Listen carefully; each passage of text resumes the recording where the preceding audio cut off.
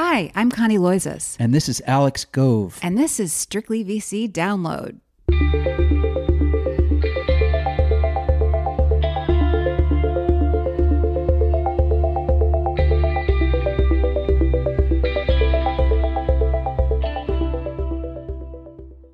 Hello, it's December 11th. How are you, listeners? Did you miss us? We missed you too. That said, it's late here and our interns/children are not happy with us, so we are just going to zip through a few of the week's most notable stories in tech before getting back to managing/parenting. It's definitely been a busy week on all fronts. It's been a very big week for two Silicon Valley companies, both of which have had massive ups and downs in recent years, both of which hit the public market this week, and both of which enjoyed a very warm reception. In fact, whatever public market investors are smoking or snorting, we want some. We're not entirely kidding. Airbnb, which was hit hard by the slowdown in travel this year, had to make a funding deal with Silver Lake at an $18 billion valuation in April. The next month, according to the New York Times, co-founder and CEO Brian Chesky cried into his computer camera as he addressed Airbnb's employees, telling them he had a deep feeling of love for them all, but that times were maybe tougher than they'd realized. Within a few hours, 1,900 employees, a quarter of Airbnb's workforce, were told they were out. Fast forward to yesterday, the day that Airbnb's shares began trading, and boy, it is a different story. The company, now listed on the NASDAQ, is valued at this moment at around $83 billion. So what happened in the last 5 or so months?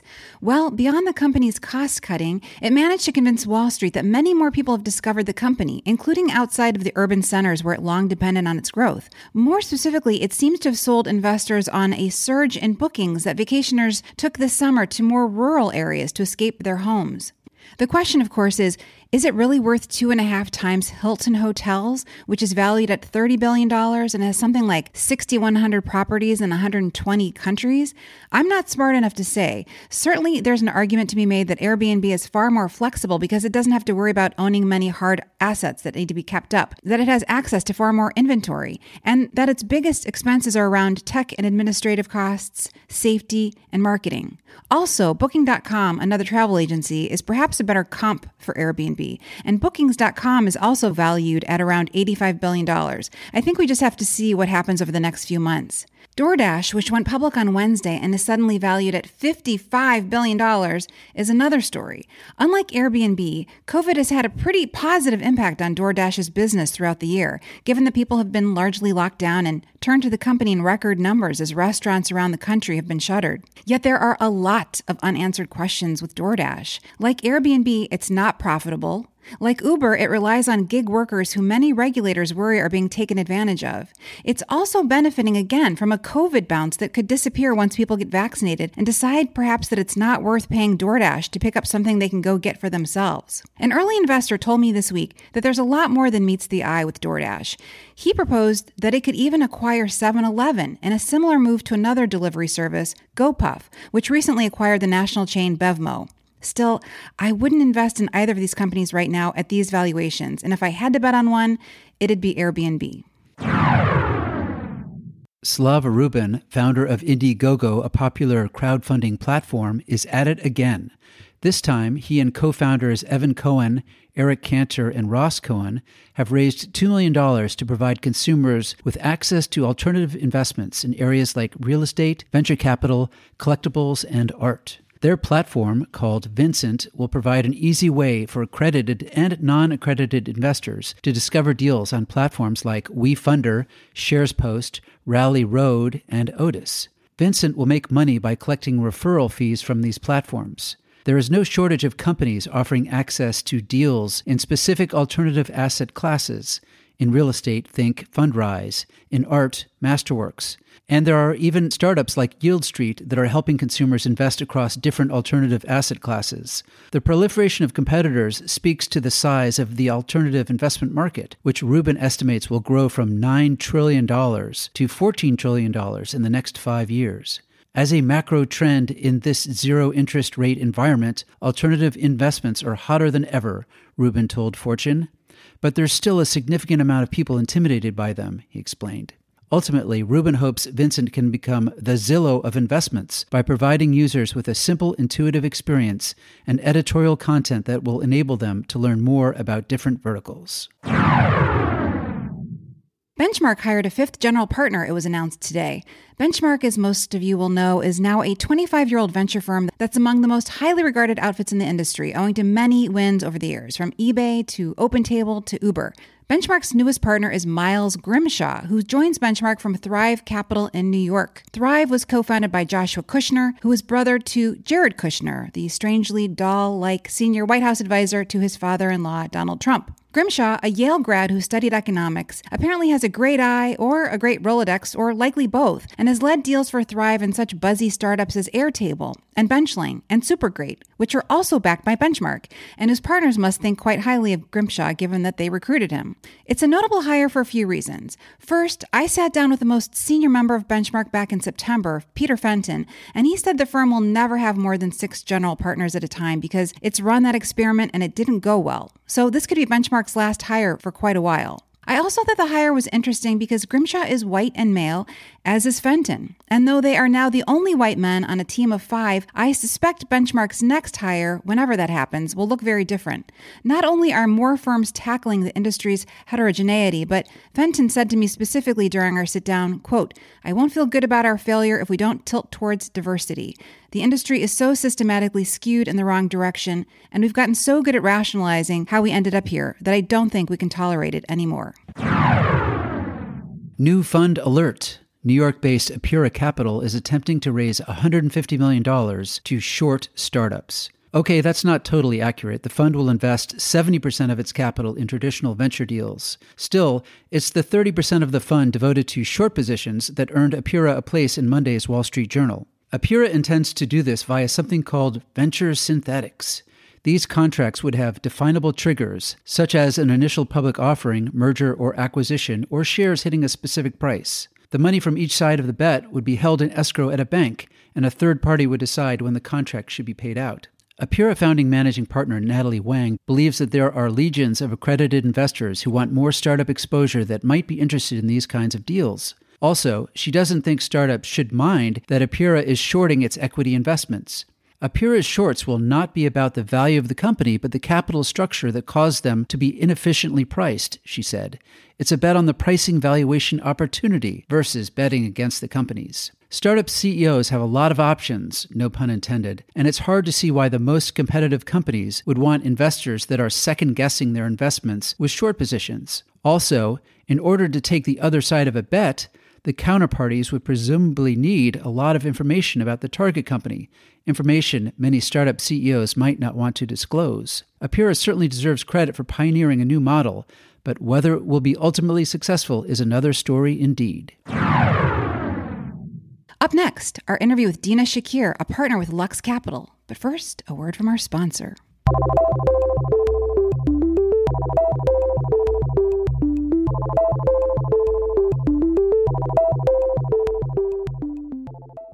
It's no secret that tax laws may change under the incoming Biden administration.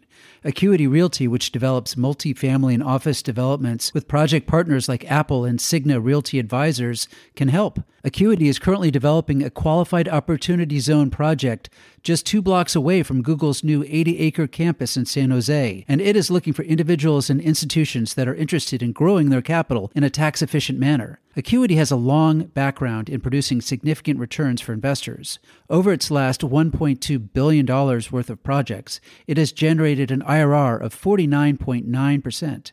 If you are interested in learning more about how you could possibly reduce your tax exposure from capital gains, or you just want to diversify your portfolio, please visit acuityrealty.com. That's ACQUITY Realty.com, or email Greg Ovalle at ov@acuityrealty.com. Contact Acuity today.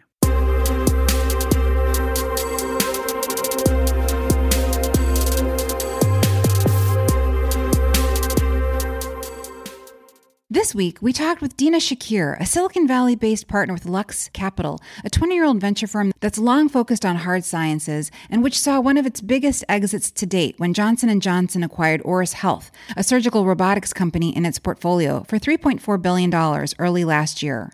Shakir, who joined Lux last year, seems a natural addition to a team that has at least 4 PhDs on staff and is known for its collective brain power. An Iraqi-American whose parents immigrated to the Bay Area, she put herself through both Harvard and Georgetown School of Foreign Service and contemplated becoming either a doctor or an anthropologist. But an internship with the BBC, where she covered a speech by then-President Barack Obama, set her on another course, and after graduation, she became a presidential management fellow with former Secretary Hillary Clinton. 2 years later, she headed home to the Bay Area and spent the next 7 years in a variety of roles with Google, including as a partner with its venture unit GV. She subsequently joined Lux Capital. Here's our conversation. Dina, thank you so much for joining us. It's a pleasure to talk to you. So great to be here. Thanks for having me. Dina, you've worked for 2 of the most highly regarded venture outfits in the industry. They've been known to make moonshot-like investments. GV, the venture unit of Alphabet, and now, since last year, Lux Capital. This is a little inside baseball, but we have a lot of listeners and readers who might just be interested in knowing what's perhaps similar about the 2 organizations and what the biggest differences are between them. Can you give us an inside look? Yes, absolutely. It's a great question. There's the obvious difference, which is, of course, that GV was born out of Google and in many ways has the Google DNA as part of its investment thesis, team construction, operational support, et cetera, which is absolutely a tremendous value add to the portfolio. And even with the emergence of Alphabet as a parent company, Google is still very much at the core. That couldn't be more different than the evolution and DNA, if you will, of Lux, which, as you may know, started off 20 years ago, co-founded by Josh Wolf and Peter Hébert at the time in their early 20s, with a very bold, ambitious, and really contrarian hypothesis, and a very, very small fund. In fact, the first fund was only 10 million. So very different evolution, very different team construction, thesis evolution, as well as ultimately portfolio. Tell me a little bit about the decision-making process inside of Lux. I still remember thinking about it as a small team. And of course, now it's not. In addition to Peter and Josh, there's Adam Kalish, there's 7 other partners and a principal. That's a sizable team. Is the decision-making process top-down? Is it flat? Is it majority rules? It's definitely evolved quite a bit from that $10 million seed fund to now we have nearly 2.5 billion AUM. But relatively speaking, still a fairly lean team. We also, about 10 years ago, opened up our West Coast location, which is where I'm based, and Peter leads that effort. And so we're bi-coastal now. But relative to the assets under management and the number of investments we make and the portfolio, it's still somewhat of a small team. It's the same core group of us who make decisions across every stage. So we'll do everything from first capital in and incubation all the way through growth. And this is, I think, differentiated from a number of other funds as well. It's really the same group of us that makes those decisions. And in terms of how we make it, to your question, we are all generalists to some extent, despite the very specialized PhDs and backgrounds you'll see in our bios. Adam Goldburn, who has led many of our biotech and healthcare efforts to date, he's a biologist by training and an entrepreneur, but has also invested in Drone Racing League, for example. So we all can champion and shepherd investments that we're personally interested in, where we have our own thesis, but it is absolutely a one Lux approach to decision-making and also to portfolio support. If you feel strongly about a company that your partners don't necessarily understand, can you argue your way into a term sheet? Yes, and that has happened before. There are a number of investments that we have made where the champion has really just laid themselves down and said, this is the one. I want to do this. I believe this strongly in it. And some of those have resulted in some pretty remarkable outcomes, including in the last couple of years. The site lists 21 different industries in Lux's portfolio. I'm wondering if these deals arose from industries that interest the firm or because of teams that interest the firm and that happen to operate in those industries. Well, the first thing I'll say is we love intersections. And so I actually find some of this industry categorization as problematic because if you look through the portfolio, you'll see we love healthcare meets robotics. We love AI meets food production. We love industrial IoT and data meets fintech. So it really is intersectional in terms of how we approach industries. And that's the nature of how we think about investing. But in terms of how we think about where we want to make investments, we certainly have areas where historically we have spent a lot of time in that have given us insights into where there are white spaces, right? So whether it's having worked on autonomous vehicles and having insights through that experience into the types of software platforms that could power the next generation of autonomy, right? So there's definitely a lot of generational and evolutionary investing, but we also get to know some amazing founders over time in our portfolio and oftentimes invest quite early in really remarkable founding teams. Zoox being one of your self-driving bets in the past. I read about a company yesterday that struck me as fascinating, that Lux has backed at the Series Seed and that I guess was incubated at Founders Fund, called Varda. So this is a company that is in or will be in the business of space manufacturing, so making commercially viable products at scale in space. We pride ourselves on companies that turn science fiction into fact. We are in a number of companies that are in the space. Any excuse to say that because it sounds cool. We were in relativity space. We're in a number of satellite companies, Orbital Insight and Planet and several others. But this is not only a space that we're interested in, but also the founding team is one that we've had the chance to get to know over time and felt very strongly about. It is not an intuitive company, which is probably part of the reason why you might be asking about it. Like, what exactly do they do, right? At the end of the day, obviously it's quite early, but they're working on two things at the intersection. Here we go with intersections again, of two things that we really love, manufacturing and space and sort of the orbital industry. Essentially, I mean, a lot of it is still early and confidential, but there's some really interesting innovations that we're just at the very beginning of understanding their application in space, whether it's in the physical processes and the supply chain. And this team is at the forefront of taking those on. Is it going to be like manufacturing carbon nanotubes in space to take to the ISS, or what's the big picture need it's addressing? At the end of the day, the need is around cost and supply chain, and it's still extremely expensive to launch anything into orbit, right? We're talking tens of millions of dollars, if not more. And that is the key problem that they've taken on that they want to solve. Manufacturing in space is the hypothesis here, and they have some fascinating and confidential, at this point, hypotheses as to how they will be able to do that. TechCrunch is having a space event next week, and I'm going to be talking to some space investors. And we chatted earlier this week, and we were talking about the fact that there's still a dearth of funding for later stage space companies, in part because there just haven't been a lot of liquidity events yet. So as you mentioned, Lux is now managing a lot of money, $2.5 billion. It raised $1 billion of that just last year across two funds.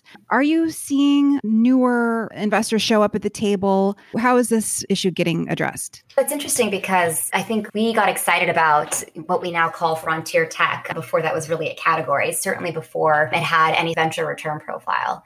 Now it's becoming increasingly clear that frontier tech is no longer at the frontier. It's becoming a key part of many large enterprises. And we're seeing huge companies producing rockets en masse. We're seeing private companies launch rockets into space and collaborate with NASA. And we're also seeing venture-funded companies that previously literally sounded like science fiction that are increasingly approaching just phenomenal valuations. So it does seem like we're at a turning point here in terms of the industry. I think that speaks to the changing nature of the return profile and enterprise potential of these rocket ship ideas. You talked about turning science fiction into reality, and I noticed that one of the companies that you led is called Shiru, which is leveraging computational design to create enhanced proteins to help feed the world sustainably.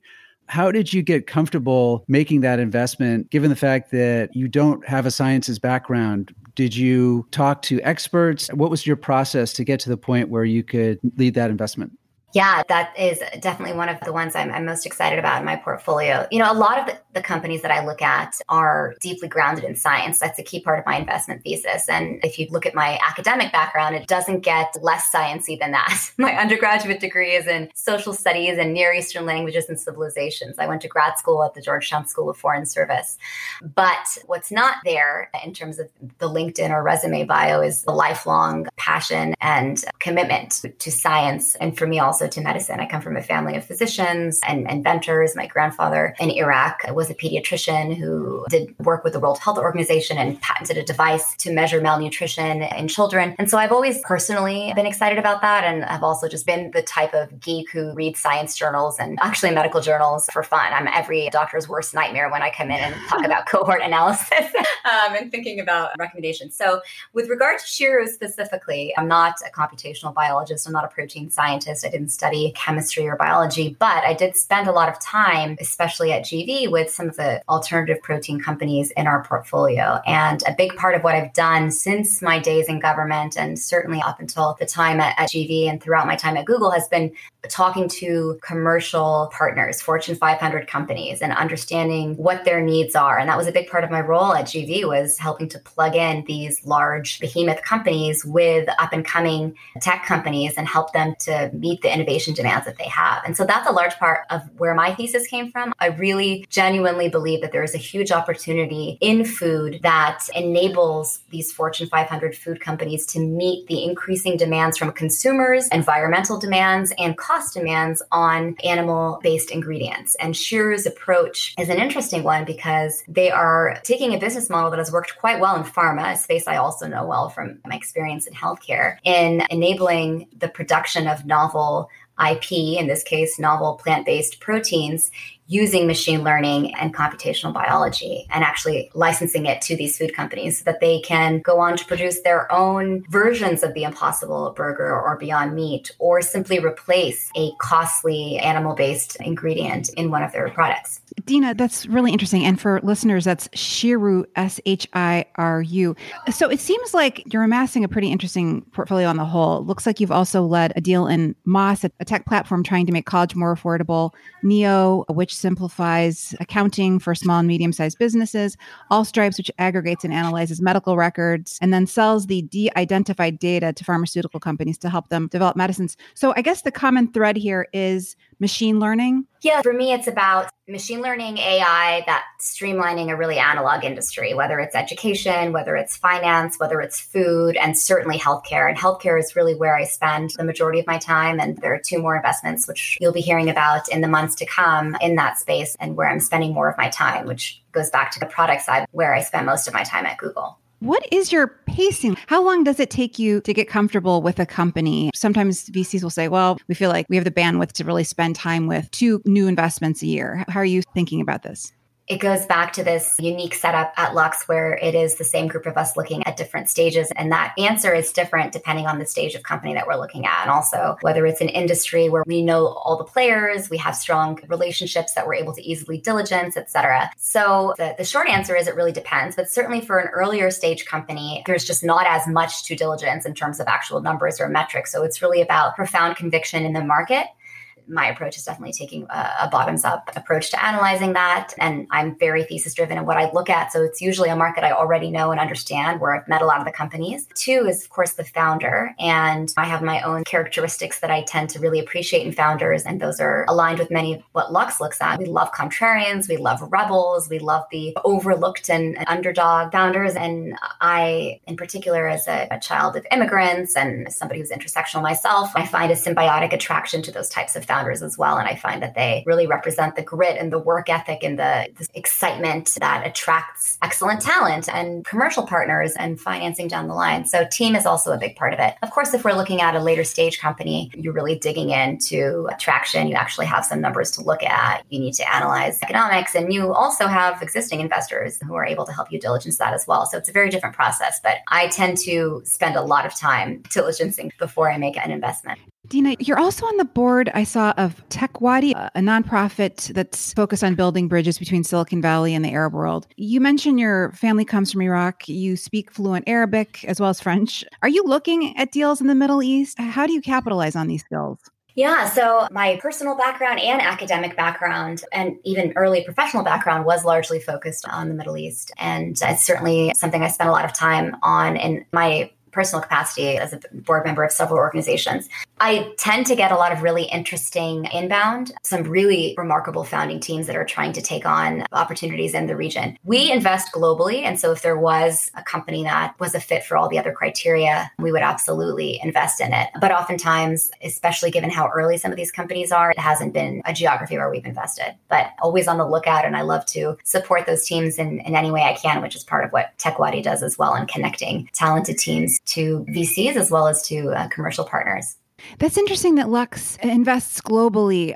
Everybody seems to have expanded geographically where they're funding companies, given that we're living through this Zoom era right now. What percentage of its companies is in the US? And then maybe what are its second and third biggest markets? We have the ability to invest globally, and we have invested in Europe. We have a couple companies in the UK. We have a company in Italy and another one in Estonia. We're always open to looking there, and we try to not have geography be a filter by any means. But the vast majority of our companies to date have been in the US and in the areas that we physically have boots on the ground. But for us, it's about what's defensible in general about the company, but also even about the geography. Is there something unique to this particular location that enables them better access to talent? They can be uniquely differentiated in a space that doesn't have as many incumbents, et cetera, et cetera. To your point, COVID has changed a lot of things. I think it's very interesting that we literally oftentimes have no idea where somebody is.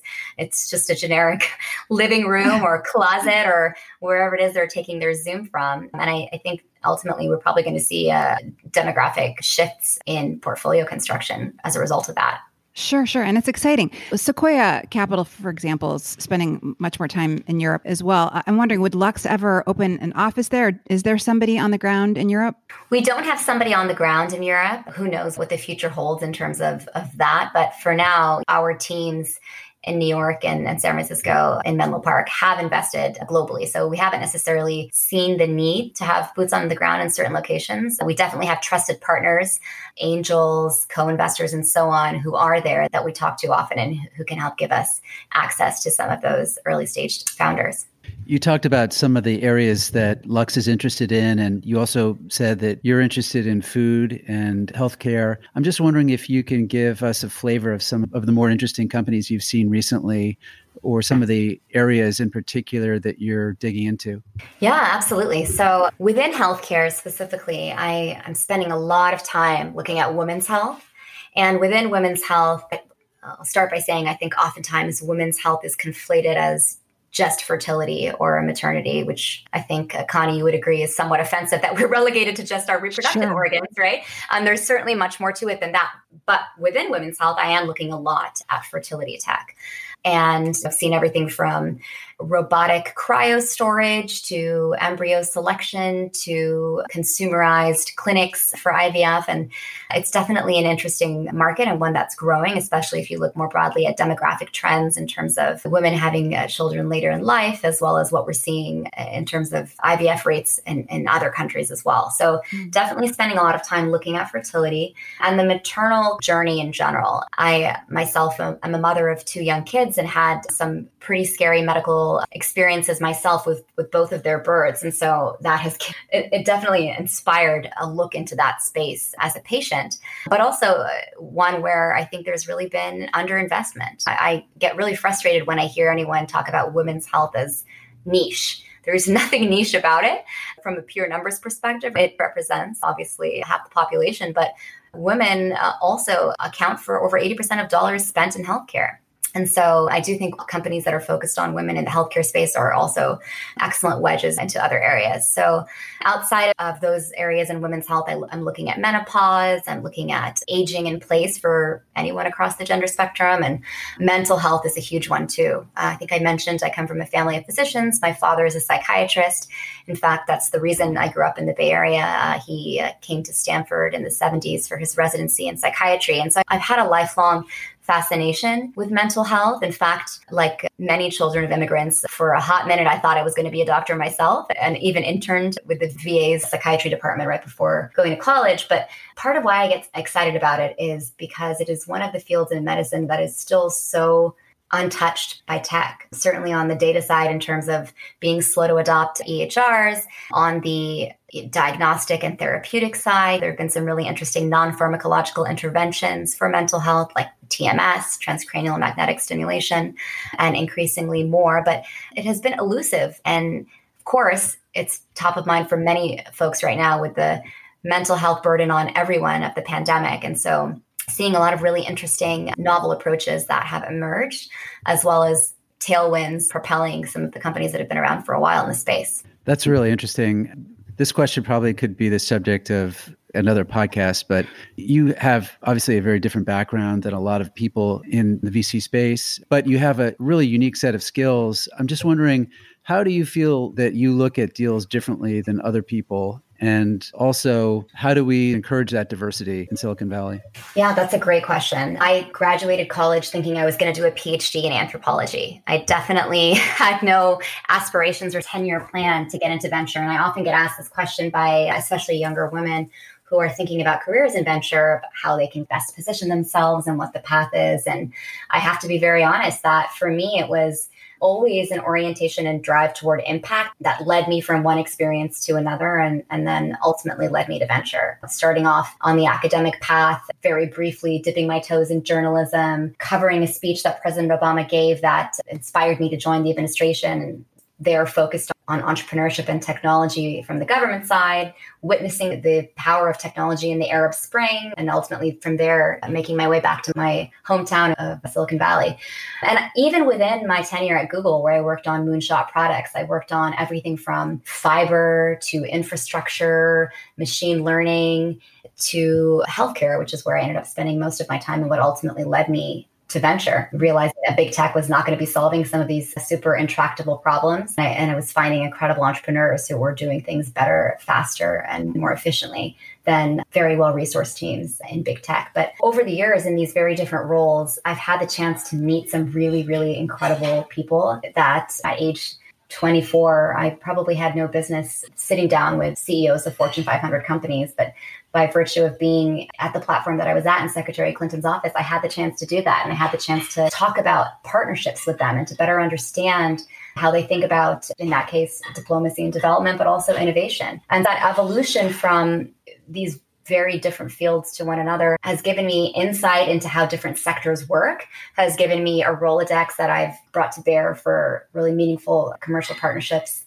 for the portfolio, and also given me my own theses around white spaces where I think that there's opportunity for a new co. And also, of course, you all are journalists. I think that is one of the best ways to understand how to ask the right questions, how to quickly diligence spaces, how to get to truth.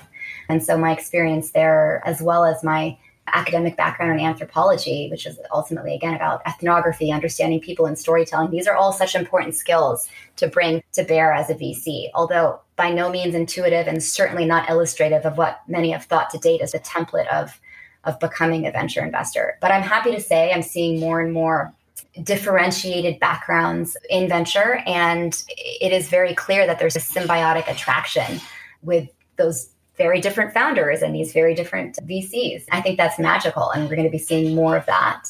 And one of the reasons I chose to come to Lux was because of how differentiated they were and how intellectually diverse everyone was and how they really, truly saw and valued parts of my background that I didn't even necessarily think to be relevant to venture investing. I wanted to ask just quickly about SPACs, special purpose acquisition companies.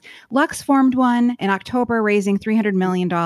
It's a health tech focused SPAC. Peter has written a little bit online about why Lux sees the value in these. I just wondered if you could talk for a minute if you think we'll be seeing many more of these from Lux and why they make sense, because there are so many venture firms that are on the fence. I think one of the biggest issues is whether it's the conflict. You're not supposed to know who the target is when you're forming these special purpose acquisition companies. So it's like, do you back a portfolio company? Do you go after a company that you have no association with whatsoever? Just wondering if you could shed a little bit more light on how Lux is thinking about these. Yeah, it's such an interesting phenomenon in 2020. I think definitely one of the surprises for all of us, how SPACs have emerged as a really interesting and actually attractive opportunity, I think, for so many companies. The first thing to say is that the SPAC that we launched is run by Josh DeFonso, who was president of Auris, one of our largest exits, which was acquired by Johnson & Johnson, and really an expert in obviously surgical robotics, but the intersection of healthcare and tech. So the decision-making around that is definitely operated independently, and Peter himself is on the board. But we believe that SPACs are really powerful for companies who have an exciting, big story to tell, but whose value isn't necessarily best evaluated by looking in the rearview mirror. And given the changing nature, in particular with healthcare, of everything the pandemic has done, I think that it's a particularly salient and interesting opportunity for healthcare. And so we're a sponsor, of course, of our SPAC. We're also supportive of many of our companies, including outside of healthcare, taking that route. And at the end of the day, it's a financing instrument, in this case to public markets, but really is only going to be as good as the partners that participated. Traditional IPOs that we've seen are relevant for companies that have reached a certain stability and a certain steady state, but oftentimes we see startups much later in life that are continuing to recreate, to reinvent, to grow, to adapt, especially with the craziness of 2020. And so I think SPACs really allow public market investors to participate in that type of value creation that wouldn't necessarily make as much sense for the traditional IPO because of the unique nature, this reverse merger structure that allows you to share really more of what you're expecting to do in the next 2, 3, 4 years, rather than what you would be looking at in retrospect in an IPO. Will we see the Chamath Palihapitiya route where you see room for many of these coming out of Lux?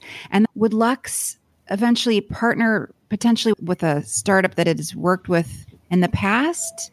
Or is the idea not to do that?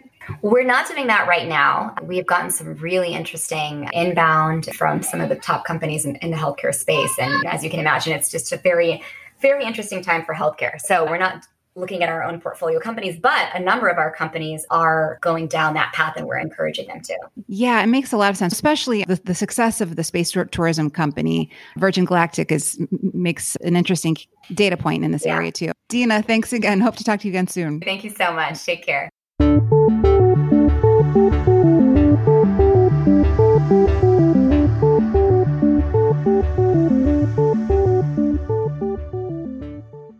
That's it, everyone. Thanks for listening. Thank you very much. Take care.